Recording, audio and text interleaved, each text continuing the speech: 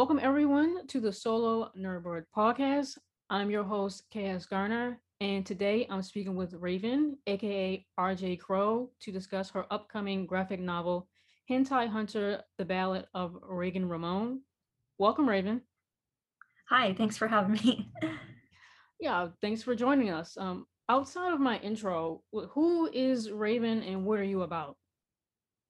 Well, I'm what a lot of people would call a hillbilly from West Virginia. Just transplanted into the city and trying to get my comics out there. Okay. What is Hentai Hunter about?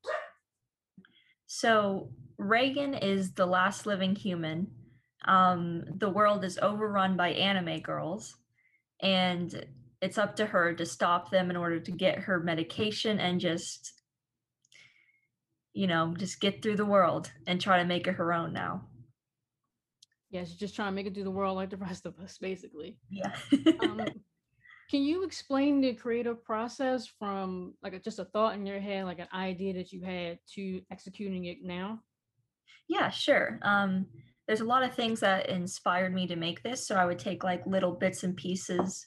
Like I would play a video game and I'd be like, oh, I like that part. And then I'd kind of just put everything together in my head. And then it just with a lot of different sketches and stuff, it just kind of comes out as something new. So um, after that, I just kind of started writing and then everything started coming together. Yeah, that's pretty much how I work too, just grabbing things from here and there, maybe like a movie that I saw, or I get a lot of inspiration when I actually walk my dog, just having that fresh Mhm. air and walking around with her, or maybe just some music that I heard. I like to listen to movie soundtracks, just Yeah, me too. like action movie soundtracks, like during an action scene, because action scenes are so hard for me to write. But hearing that fast paced music going actually helps me envision what characters are doing at that time, like if they're jumping or if they're vaulting over something or an explosion or whatever it may be. So yeah, just grabbing things from different places other than other comics and graphic novels actually Mhm. helps me as well. Yeah, I definitely agree with you on the music part. I'm not good at animation at all, but for some reason, I hear a certain song, it just all plays out in my head. Yeah, it's like living in your own music video pretty Yeah. much. Um how important was it having, or is it to have, an openly queer person who also lives with a mental illness as your main protagonist?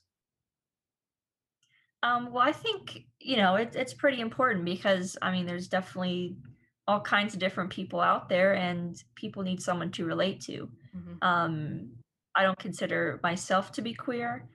However, I do struggle with a lot of mental illness, and I have had a lot of friends with varying sexualities, and I've learned a lot from them, and I'm trying to put everything together um, into someone that, like I said, just people can relate to.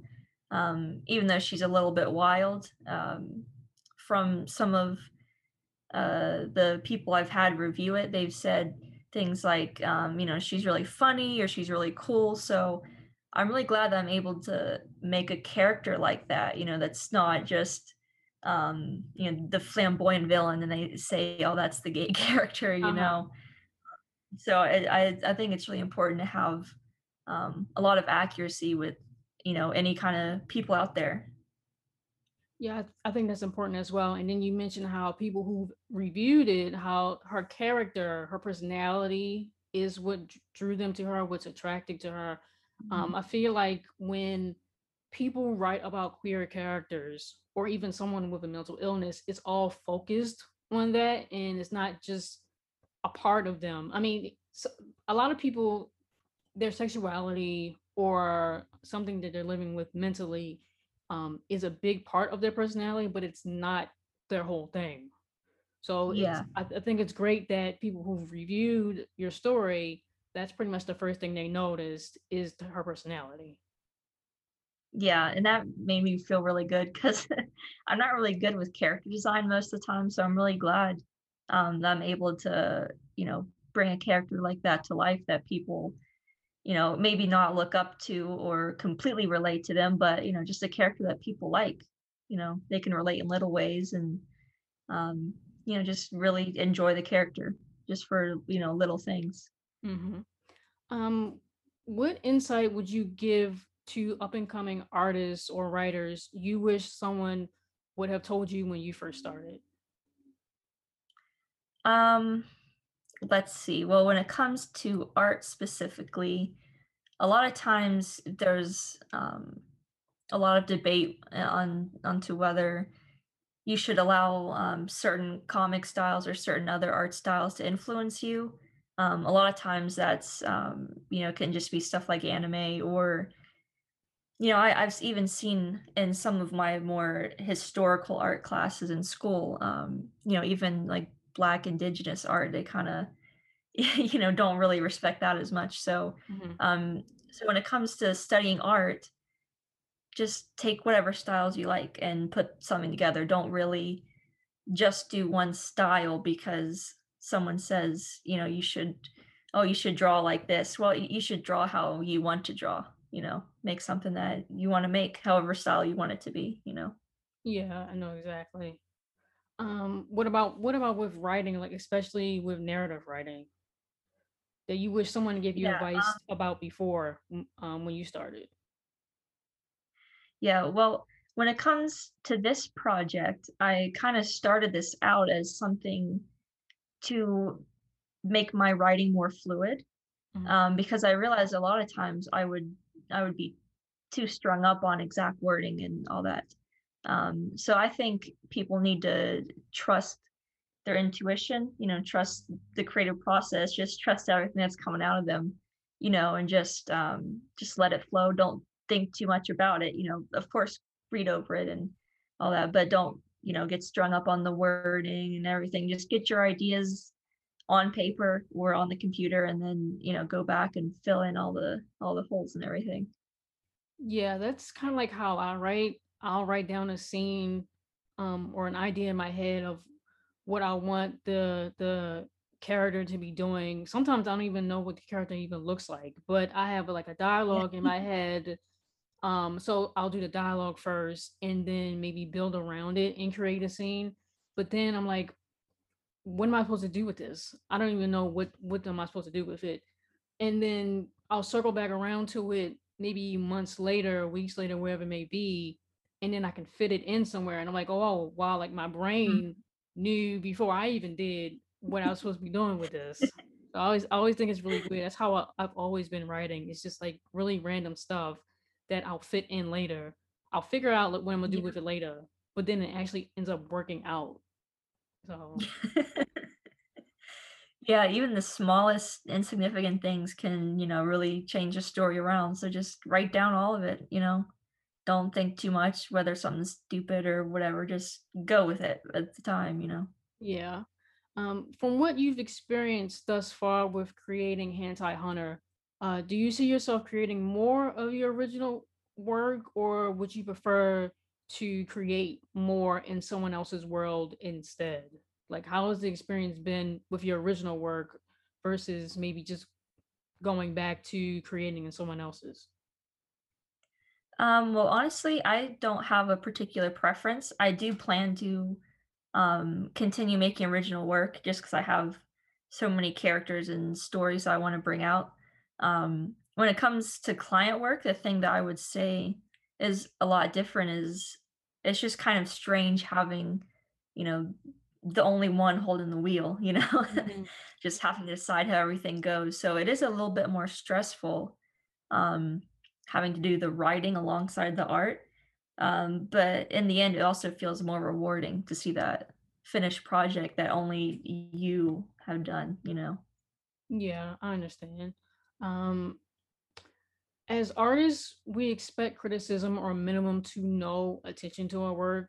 When you receive praise for your work, do you believe it when you hear it, when you read it? Like when your reviewers read some of Hentai Hunter and they liked uh, Reagan's personality, like did you believe it? Like wow, like what I'm doing and what I wrote actually makes sense, and people actually like it. Like, did you actually believe it when they told you? Like, how did it feel? Well, it's kind of hard to take in at first, Uh-huh. um, a lot of times, like, family and friends will read something that you've done and just be like, "Oh, yeah, it's good," but you Yeah. don't really know. Um, so it takes a little bit to set in, but, like, I've had some people that I vaguely know or, maybe knew from high school, just had a class together or something that read it. And, they have no reason to say something nice to me in particular, Mhm. Um, so it did take a while to set in, but it's starting to set in that, maybe I did write something that's pretty good. Um, what is your idea of success? And I ask that because if you're not making money or if you don't have regular paychecks like a full-time job, you're not successful. That's what a lot of us are pretty much conditioned to believe. So we put our dreams on the back burner or just give up altogether. We may be hesitant or doubtful about pursuing this career path because it's highly competitive and Yeah. intimidating. So like someone may see your Kickstarter and they think, oh, Raven's doing it. Like she's pursuing her passions. She may really have it all together and she's going places with her talent. How do you respond to that? Well, that would be really nice, to hear directly. But a lot of people wouldn't really say that I'm successful because I really don't make a lot of money from comic work, but at the same time, it is my only job right now. Mhm. So I do make enough to live on, and to me, that's all success is to me. As long as I get stuff out there and people like it, I just have enough to eat on. um, Luckily, I do have a supportive partner that helps out, but yeah, you see a lot of successful people, and sometimes people get the wrong idea. They think that things kind of came easy, but everyone goes through tough times. So it's just a matter of like how far you're willing to go, what success is to you. That's what most important. Yeah, for me, it's just being happy and proud in the work that I'm producing.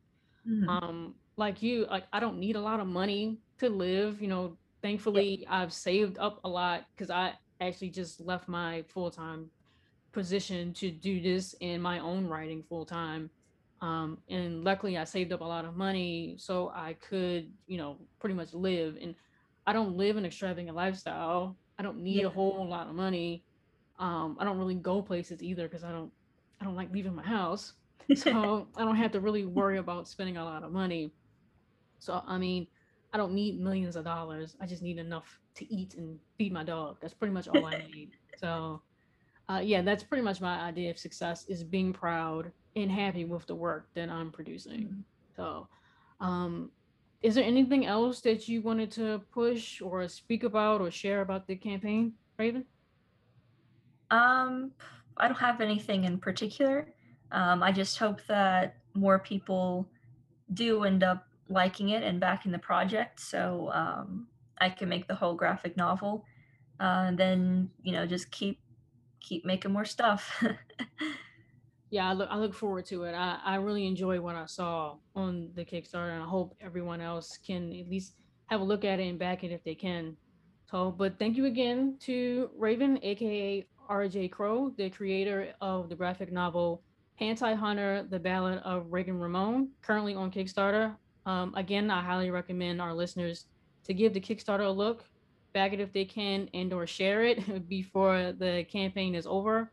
Also, follow Raven on Instagram at RJ Crow Arts. That's all one word, correctly? Right? Mm, All one word. yep. For updates on Hentai Hunter's progression.